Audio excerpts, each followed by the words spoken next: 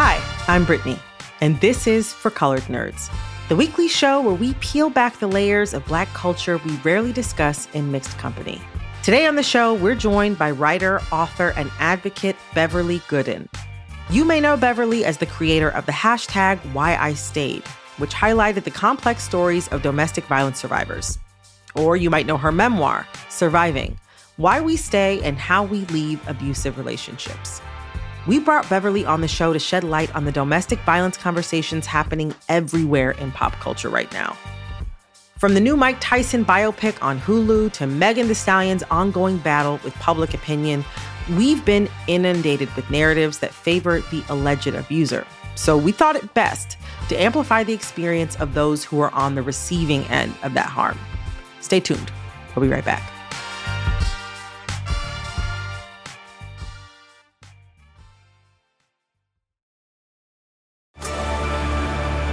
Discover why critics are calling Kingdom of the Planet of the Apes the best film of the franchise. What a wonderful day! It's a jaw-dropping spectacle that demands to be seen on the biggest screen possible. We need to go. Hang on. It is our time. Kingdom of the Planet of the Apes, now playing only in theaters. Tickets on sale now. Rated PG-13. Some material may be inappropriate for children under 13. Life is a highway, and on it there will be many chicken sandwiches. But there's only one McCrispy. So go ahead and hit the turn signal if you know about this juicy gem of a detour.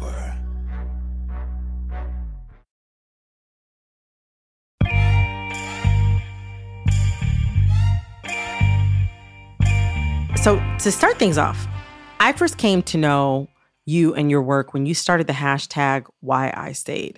Talk to me about what that hashtag means and how or why you started it. Yeah, so Why I Stayed was in 2014.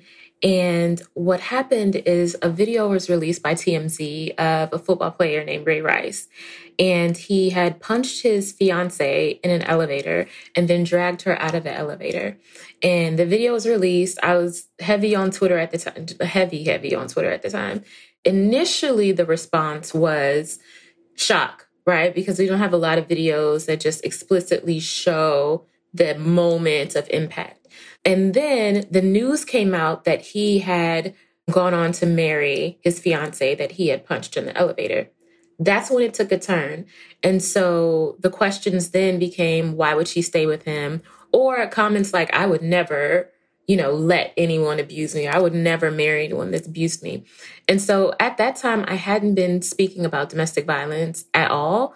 But in that moment, I remember feeling a lot of shame and like a lot of guilt, even though no one was talking about me, but I knew that I had also stayed. So it wasn't the shame and guilt of even, experiencing partner violence. It was staying in it. And so I started to tweet some of my reasons for staying. And that was it. Like I tweeted them. I didn't have a lot of followers. I went about my business. And an hour later, I came back and it was trending in the US. And I saw so many stories from other survivors about why they stayed. People wanted to talk about why they would stay or why it's so difficult to leave. I think the expectation is always, this happens, you get up and go, it's over, you start your new life, everything's fine, it's great. And in reality, that's not how it goes. And it's not that easy. And in fact, violence increases once you leave, especially in the 2 weeks following, because the abuser has lost control. I was on Twitter at that time, and I remember that hashtag. I remember the day that video dropped. You also said that before that time, you hadn't really talked about abuse before, even though it was, something that you survived and are on the other side of now. Yeah. I wonder, how did creating that hashtag change the course of your life? Because now, this is primarily how I know you to be somebody who raises and moves conversations about abuse forward. The interesting thing is that when I experienced abuse, I didn't identify as someone who survived domestic violence, even though the violence in my relationship was physical. I think in the beginning that it was easier for me to talk because I wasn't necessarily talking about myself, and that was the way that I hid it. Like I'm talking about the issue of domestic violence, where I'm talking about the stories in pop culture about domestic violence. I'm not necessarily talking about myself. And I did that for a long time, like years and years when I was talking about it. And then over time, I found that people wanted to hear my personal story. And so I had to kind of quickly become comfortable with sharing that piece of it, particularly the part about staying.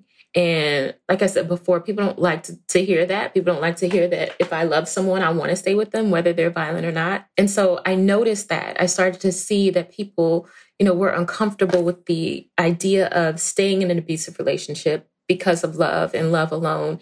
And so I felt a responsibility to do that, to talk about it. And to be real, like, it's still uncomfortable. Like, I don't want to make it seem like this is my life now and I love talking about abuse and I always want to talk about abuse. Like, I don't always feel that way. Sometimes I don't want to talk about it. So it's still difficult, but I do feel really compelled to keep talking about it, only because I think if the issue was decreasing or lessening, or if we were actually ending domestic violence, I probably wouldn't want to talk about it as much. But all evidence points to it getting worse. And I feel like I have to do it. And you've been doing it. I mean, you recently wrote a book called Surviving, Why We Stay and How We Leave Abusive Relationships. Talk to me about this book and why you wrote it.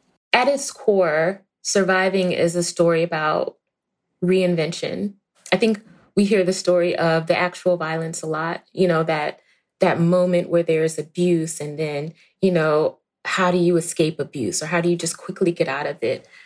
I wanted to write about staying in abuse, what that looks like, why we do it, why I wanted to stay. But I also wanted to talk about life after abuse.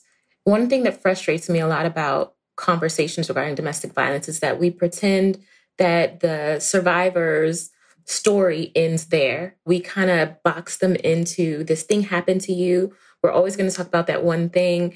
And we don't really care what happened afterwards. We just want to care about this moment of impact. And so I wanted to write a book, one, as a Black woman. I wanted to write that because our stories are different. Just the way that we experience abuse is different. But I also wanted to talk about what happens next. I wanted to talk about dating again, which was terrible. It's not great. I wanted to talk about that. I wanted to talk about the harm I've gone on to cause, just dealing with the trauma, in dating again and not knowing how to handle being re-traumatized by things that aren't necessarily in my current relationships after that, but how I used the things that I learned to cope with the violence in my relationship and how I took those things into relationships that were fine and peaceful and not violent and how, I caused some harm there. I wanted to talk about rebuilding. I wanted to talk about the lies I told on my resume to get new jobs. I wanted to tell, I wanted to tell a real story of what happens during recovery. I wanted to talk about rebuilding and taking those pieces of you that you still have left and using that to start a new life. I want to talk about all those things because I wanted people to know that our stories don't end when the music stops. We keep going and it's hard and it takes a long time to rebuild, but you can do it.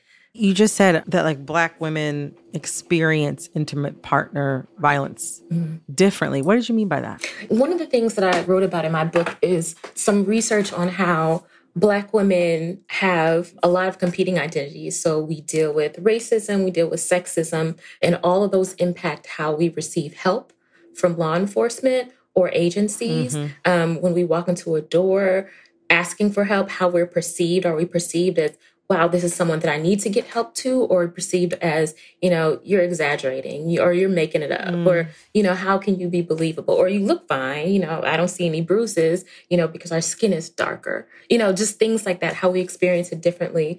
Writing about how Black women, we are, really taught from an early age to protect Black men. We're forced into the labor of care, We're sisters and mothers and caretakers and cooks and custodians, sex partners or objects. We're subservient, we're needed, we're demanded of, and we're expected to perform all of those identities, even in abuse.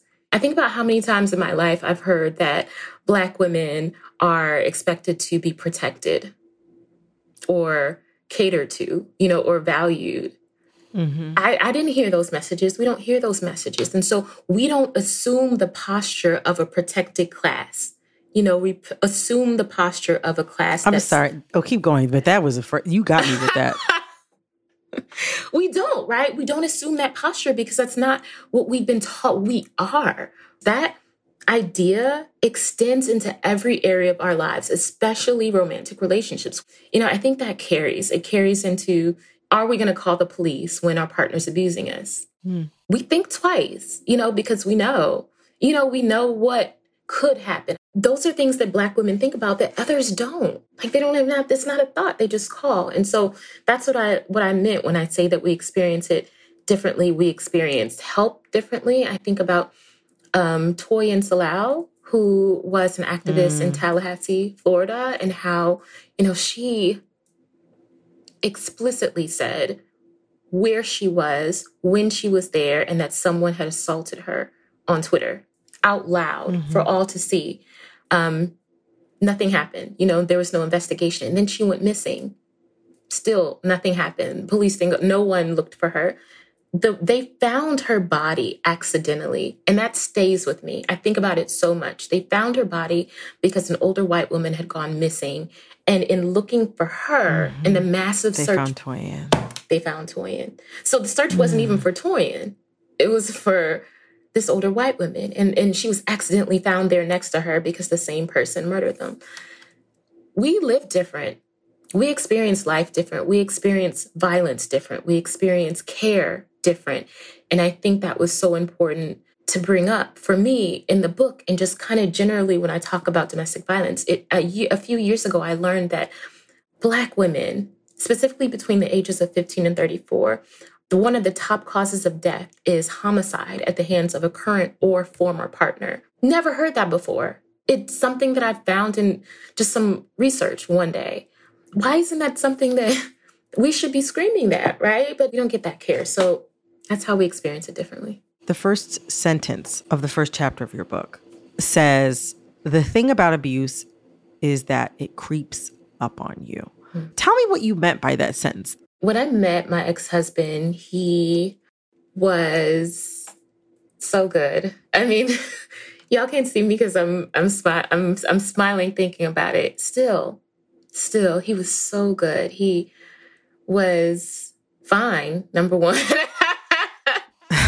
He was fine and sweet and kind. And we met in church. So, I thought that was a safe. That's what they tell you to do. They tell you to look for a good guy in church. In church, right? Well, there he was.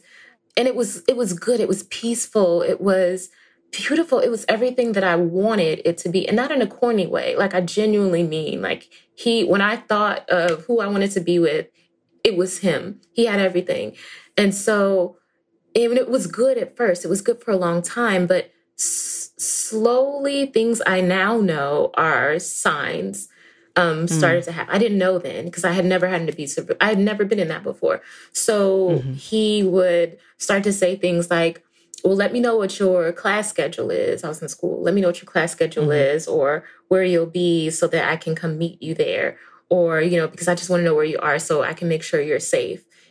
Things like that. I'm like, oh, he just wants to protect me. Like, that's so, no one has ever wanted to protect me.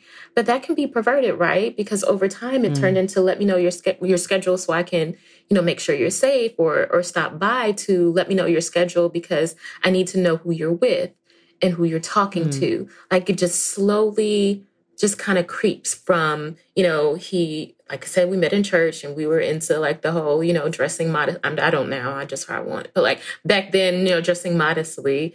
And so he would be like, I don't like your deep V-neck tops. I like when you wear like these tops, the ones that are close to the neck. And I'm like, oh, okay. Like crew neck, yeah. Then I would start wearing all crew neck top. It wasn't even because of church. It was because he didn't want that to be seen. And so that's what I mean when I say it creeps up on you. Like, it starts, you don't know it's happening. You don't even know that person is the villain of your story. You don't know because it's so sweet and it's so loving and the things seem okay. It doesn't seem like extreme jealousy. It doesn't seem like control or manipulation. It just seems like love, or what or what you've heard about love or what you've heard in the music or seen in the movies. It just seems very normal. And then, by the time you realize something's wrong, you're deep in it. And I want to say that it's on purpose. Like, people who are abusive know what they're doing and they do it this way on purpose, because if I would have gone out with him on the first date and he strangled me, there would have been no second date, because it's the first date. And like, you don't You don't do that on the first date. Abusers know when to introduce pain. They know it takes a buildup. They know that they can't just out the gate tell you what to wear on the first date. It actually brings me to my next question. You said something that really surprised me in the book. You say abuse is not a cycle. And that runs counter to the prevailing teachings about domestic abuse, which is that, there is a period of peace that's disrupted by, some sort of like inciting incident, and then tension builds. And then there's an instance of pointed abuse, and then apology, repair, peace there's again, the whole, circle. Yeah, I have. And so many people who are listening have seen the diagram with the circle on it. Reading that, I was like, how do you describe abuse and how it works, if not as a cycle? I would describe parts of abuse as cyclical in certain relationships. I think that that wheel that we've all seen applies in some ways. I don't think it applies in all ways. For instance, for me, abuse wasn't necessarily a cycle because I couldn't predict it. I think if it is a cycle, then it can be. I think the problem with calling it a cycle is that it indicates some level of being able to see it coming, or being able to predict or identify when it will be violent. And I don't think that that's always true. I thought I had it under control for a long time. Like I thought, I thought that it would be fine.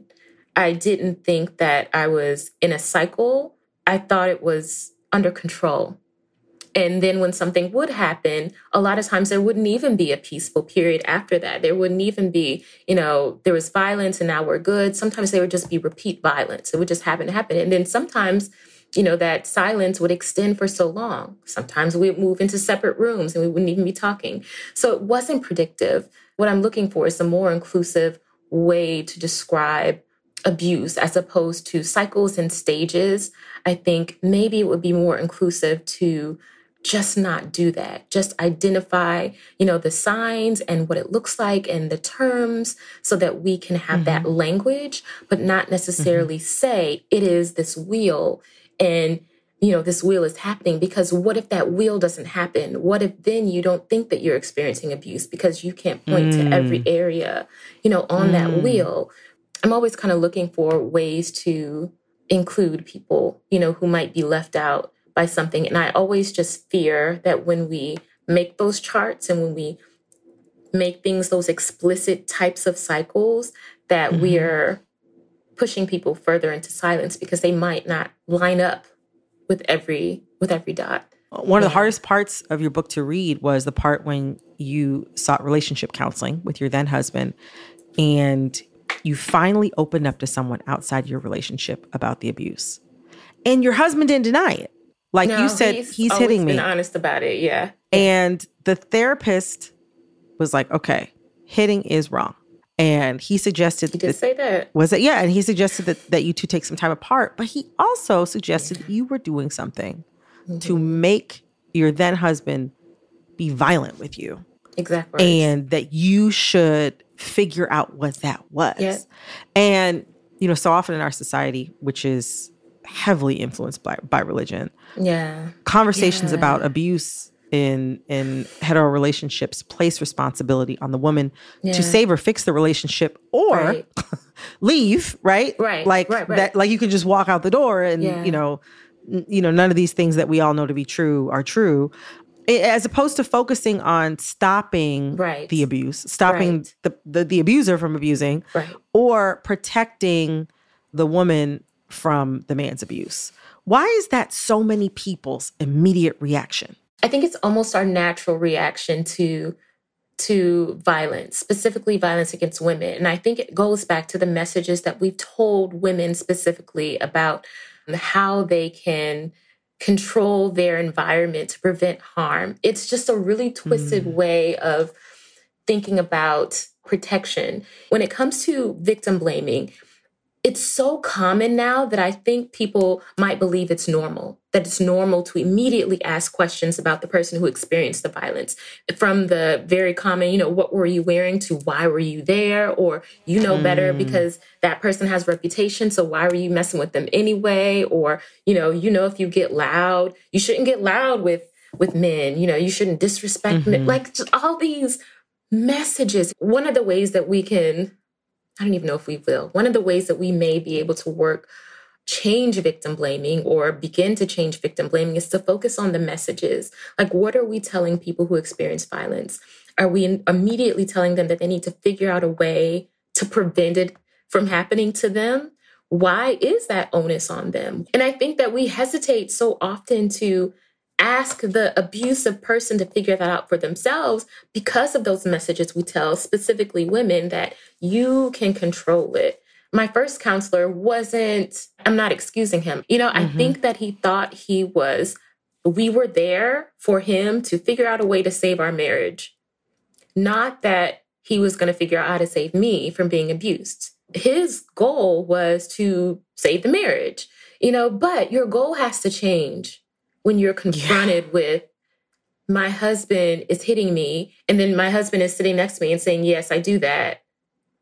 Like, your goal then has to change. I need your goal to now be, how do we save the person? Because saving the person should always be more important than saving the institution. Because honestly, screw the institution.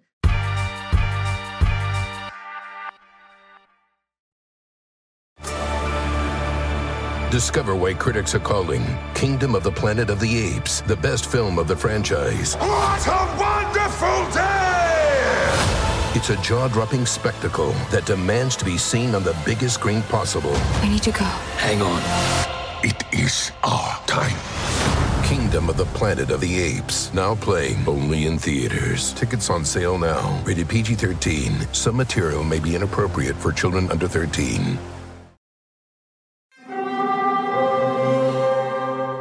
Hear that? It's the call of the Crave. And when the Crave calls, you know what to do. Try the $5 Bacon Bundle, because the only thing better than a White Castle slider is a White Castle slider topped with crispy hickory smoked bacon. So pick any two of either the Bacon Cheese Slider, 1921 Bacon Cheese Slider, or Chicken Bacon Ranch Slider. And also get a small fry for just $5 with the $5 Bacon Bundle. White Castle. Follow your Crave. This is a big year. The Ohio Lottery's golden anniversary. 50 years of excitement, of growing jackpots and crossed fingers. 50 years of funding for schools, of changed lives and brightened days. 50 years of fun, and that is worth celebrating. So watch for can't-miss promotions, huge events, and new games that will make the Ohio Lottery's 50th year its biggest one yet. Learn more at funturns50.com. Cheers to a great day and this ice-cold Corona. You know what would make this day even better? My grandma's carne asada. Or your grandma here with us, making carne asada. She does love a cold Corona. Throw in some dancing. Oh, we can watch the game. I'll drink to that. So a backyard concert with football, food, dancing, and Corona? And your grandma. Or we could keep it simple. Simple is good. Want a Corona? Thanks. Salud to the perfect day. Corona, la vida más fina. Get your Corona at ordercorona.com. Relax responsibly. Corona Extra Beer, imported by Crown Imports, Chicago, Illinois.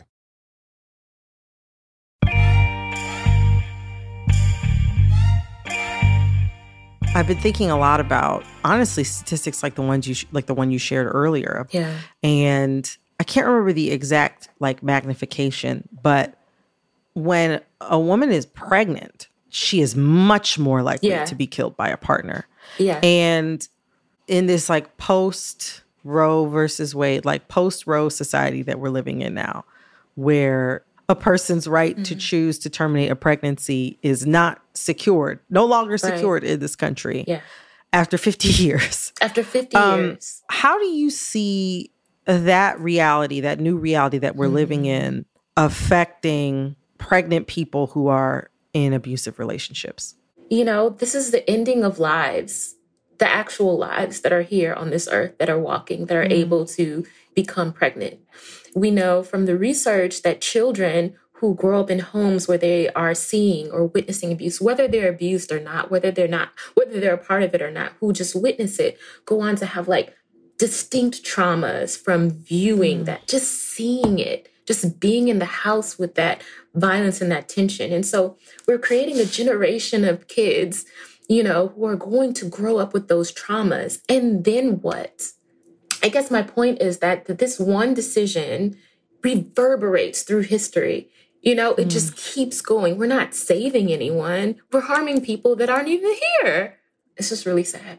Between Roe being overturned and some recent, very public celebrity domestic violence situations that have been talked about, which we'll get to in a moment. Yeah. It feels like conversations are like just worse than ever. But I wonder, what's the biggest misconception that the general public has about why people stay in abusive relationships? I think it has to do with resources. The biggest misconception is tied to the idea that if you just leave, everything will be okay. And I think that's because a lot of people don't realize that leaving is largely dependent on your resources. And by resources, I mean money that your family might have, money that you might have independent of your abuser, access to domestic violence agencies. And a lot of people who live in rural areas literally don't have a domestic violence agency nearby or in their towns. You know, your escape depends so much on those things. And so financial abuse is actually the most common form of abuse. It's not even physical or emotional. It's actually financial abuse. And it's because abusers will often use finances as a way to restrict access to money or any financial tools. And so, you know, and it's not always obvious or explicit. They'll do things like say, well, you don't need to work anymore. I make enough money. I want you to stay home and take care of me or take care of the kids. Now you've removed income from someone. They don't even have independent income. That is a way to control someone's finances. People do things like run up their partner's credit. So there's no available credit to even go and get a rental car or anything like that. Or they completely ruin their credit. They'll take out loans in their names. All of this is intentional. They want you not to have the resources to be able to leave. And the thing about finances, I want to say, particularly in our communities, is that, you know, those things are quiet. You don't talk about money. We just now started sharing salaries. Like, I love that. And that's a new thing, right? So we don't even do those things. So when it comes to financial abuse, you're going to have a hard time admitting that you don't have any money, you know, that you don't even have a credit card to your name. You don't have a debit card. You don't have an individual bank account. Your whole financial life is tied to your partner. You're not going to say that out loud most of the time. You know, the assumption that someone can just get up and go is our biggest misconception because a lot of people can't. Most people can't. That was a great answer. So to turn a little bit toward pop culture, because in everything, all the dumpster fires that are going on as far as abuse conversations with that, the first thing that comes to mind is the recent Johnny Depp Amber Heard trial. And it was remarkable in that it was the only domestic abuse-focused celebrity trial I can think of that was both televised live and litigated endlessly on social media while it was happening in real time. Yes. And Laurel Anderson, the psychologist in the trial, used the term mutual abuse to describe the couple's dynamic. Although, you know, many psychologists, abuse experts, activists, survivors find the idea of mutual abuse a complete fallacy. Despite that, talk of mutual abuse continued to pop up in the public narrative of the Depp Heard case, and it colored many people's opinions of the trial, which later went in Johnny Depp's favor. Why is that term inappropriate? And why are people so willing to embrace it? Yeah. Number one, the reason that mutual abuse amongst the domestic violence communities is called a myth is because there is almost always a predominant aggressor. And so a predominant aggressor is the person who initiates the violence. It is the person who started it, you know, regardless of whether anyone defended themselves or, you know, hit back. Setting that aside, the person who initiated it is the predominant aggressor. And there is almost always one of them. And so I think the reason why a lot of domestic abuse experts push back at the idea of mutual abuse is because they know someone started it. Someone initiated that violence. And so the term mutual abuse is so frustrating, but I think it's always also so common because this is just my thought. This is what I think about it. I think abuse is one of those things where in a certain light of the moon, we can see ourselves doing. Maybe not punching or strangling, because that is very explicit and extreme. But I think in certain lights, we can see ourselves saying something verbally abusive. You know, we can see ourselves maybe even, pushing someone or, elbowing them. Like we can see ourselves being manipulative, saying things like, well, if you love me, you will do whatever I say, or do this one certain thing. We can see that in ourselves, and I think we cling to things like mutual abuse or terms like mutual abuse or ideas like mutual abuse because it somewhat absolves us of that fear that we could also be doing the same thing. And so if we put the abuse on an even playing field, if we say, you're responsible, but you're also responsible because you did this. And if you didn't do this, then this wouldn't have happened. Two, we can like neutralize it. That neutralizing makes us more comfortable. It gives us some peace as opposed to just admitting that this person is abusive or that we, have thought about whether or not we're abusive and maybe we should talk to someone about that or, because there's ways to interrupt that. If you think that maybe, you are the abuser or that you might have abusive behaviors, you can talk to someone. You can call the National Domestic Violence Hotline and they will talk to you about that. You know what I'm saying? You don't have to hide it or be secretive or come up with terms like mutual abuse to lessen, the severity of the violence against someone else. That's what I think. The other thing about the term mutual abuse, if somebody came up and hit you and then you hit them back and then you drew a crowd, a couple people would be like, nah, that first person, they hit the other person first. Yeah, that's such a good point. Then the person who hit first becomes, such a good point. They're the villain. Right. But it just doesn't work that way when people are thinking about, you're always receiving like these messages about how to engage. But if you really look at it, there's like no way to be that perfect, quote unquote, perfect victim. And literally no way. Another celebrity that makes me think about that is Robin Givens.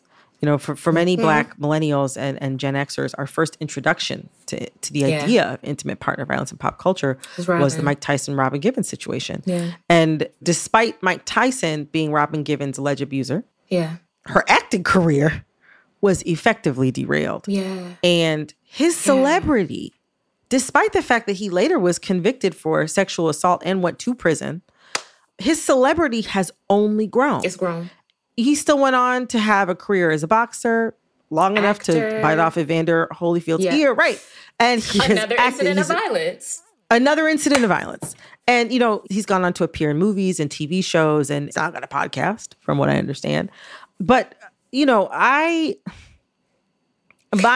thing that gets me, that I've been thinking about a lot, is he's also had a few pretty flattering movies or TV shows made about his life. And he's still alive. Yep. There's a new one coming out soon that's going to star Trevante Rhodes. Yeah. And I wonder, how do biopics like this affect the public narratives around alleged male abusers? I think that we seem to believe that entertainment and the capital, it brings is more important than the people who are harmed by that entertainment. I think we see it with Woody Allen, we see it with R. Kelly, that really the joy we get as outsiders looking into the lives of celebrities or the people in pop culture that we love is what matters most. Like our joy and our entertainment matters most, regardless of how our joy can cause re-traumatization to others. Specifically about this series with Mike Tyson, do we need that? I think honestly, don't we have enough? Don't we have enough historical record on his background and his life? He's alive. That's the other thing. He's in his 50s, I think. He's fine. He's not gone anywhere. I feel like, don't we have enough information on his athleticism? Did we need this series? There's a film coming out too or something. Do we need that? One thing I want to say is that I'm not necessarily immune to it. I think that for me, the beauty of art is that it has pieces of the artist woven through it, right? So whether it's film or music or visual arts or, sports, athleticism, I think that when I interact with that art, I'm interacting with the person who made it. Right. And so, because without that person, the art wouldn't exist, without Mike Tyson, we wouldn't have this series. Right. So I think when we have that intimacy, that connection with an artist or celebrity, it can be really hard for us to accept, that thing we love or that person we love or that art we love is created by a brutal person. So we start to make excuses, and then we, as a way to settle our discomfort, we start to say, oh, it's just a biopic. It's okay. We need to know more about this person. Or we do things like we say, we've forgiven them for what they've done. Right. It's all about we, but who are we? We don't know this person. We don't know what they do in private. We do know about their history of abuse. We do know that. And so I don't know. I think you can appreciate their talent and their accomplishments without excusing the harm they've done or supporting the new biopic or whatever that comes out about them. I think for me, I've been really intentional. I wrote about this in my book, is that I've never said my ex-husband's name publicly. And I think it's because I don't want to move through life like Robin has to, or Megan Thee Stallion has to, or Amber Heard. I don't want to have to move through life like that. I don't want to have to hear his name every time I discuss abuse. I don't want to see it. I don't want to, and neither of us is famous, so take my feelings on a small private level, enlarge them and apply them to a survivor with a famous ex-abuser. Can you imagine?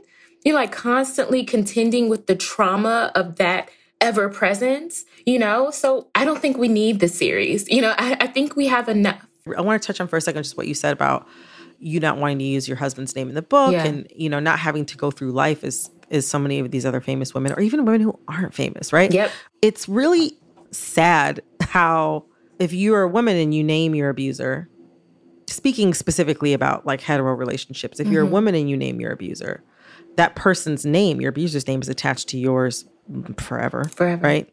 But if you're a man, the woman's name will bounce off. Yeah, and you can go on to achieve greater fame and be open to more opportunities. Yeah.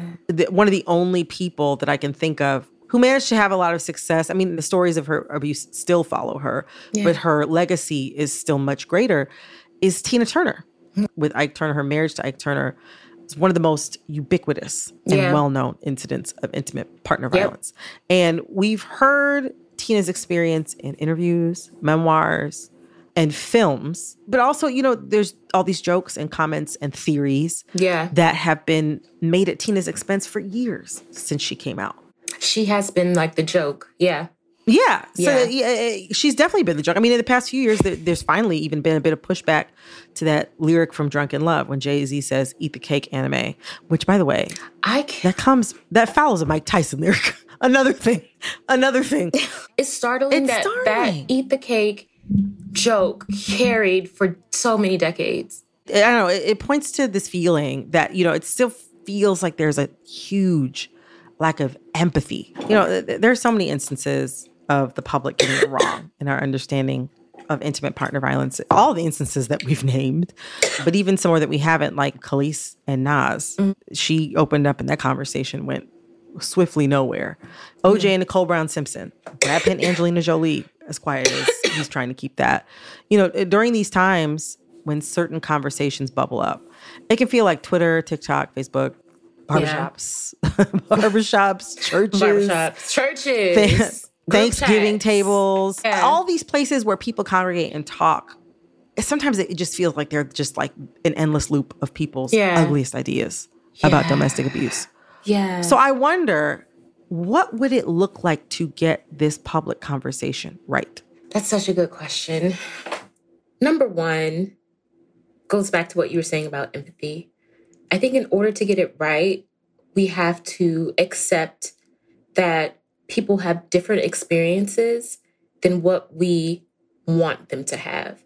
I mean, we want someone to leave abuse or to not deal with abuse, and they do, and they're choosing to stay. I think accepting that that is a reality of a lot of people's lives will help move the conversation forward. Because right now we seem stuck in like a place where, you're staying and so it's your fault, or it's mutually abusive, or you brought it on yourself, or you like it, you're a masochist. And that does nothing but make it a contentious conversation, because now we're arguing about why staying is valid. And like now we're arguing about whether or not we ever hit them back or yell, it just, so I think the beginning of a good conversation, a good dynamic about abuse is recognizing that there are differences. And I felt like that could probably apply broadly, right? A lot of conversations would be better if we just recognize that there are differences in our opinion of what an abuse survivor should look like and what they actually do look like. I think that's the starting point.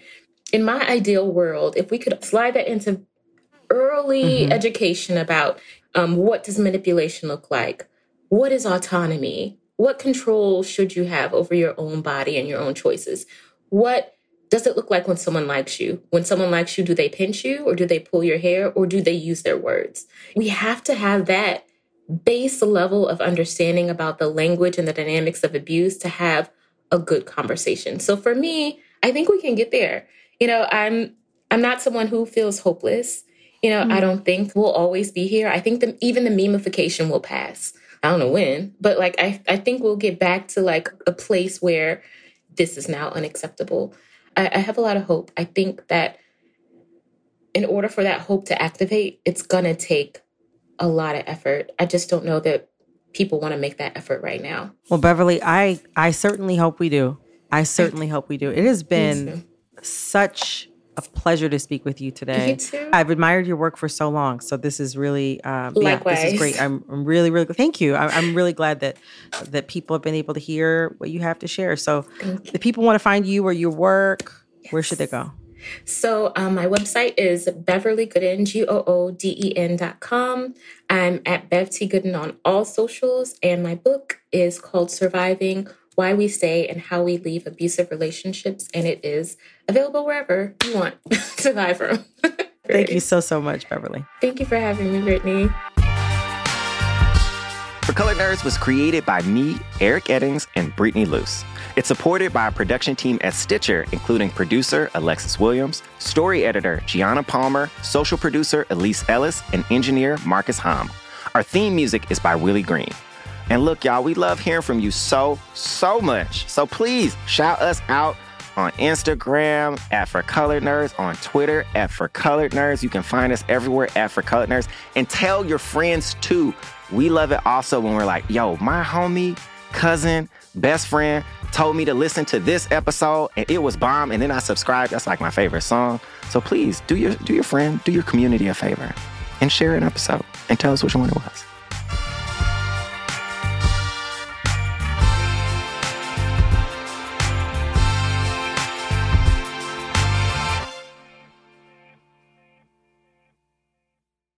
This is a big year.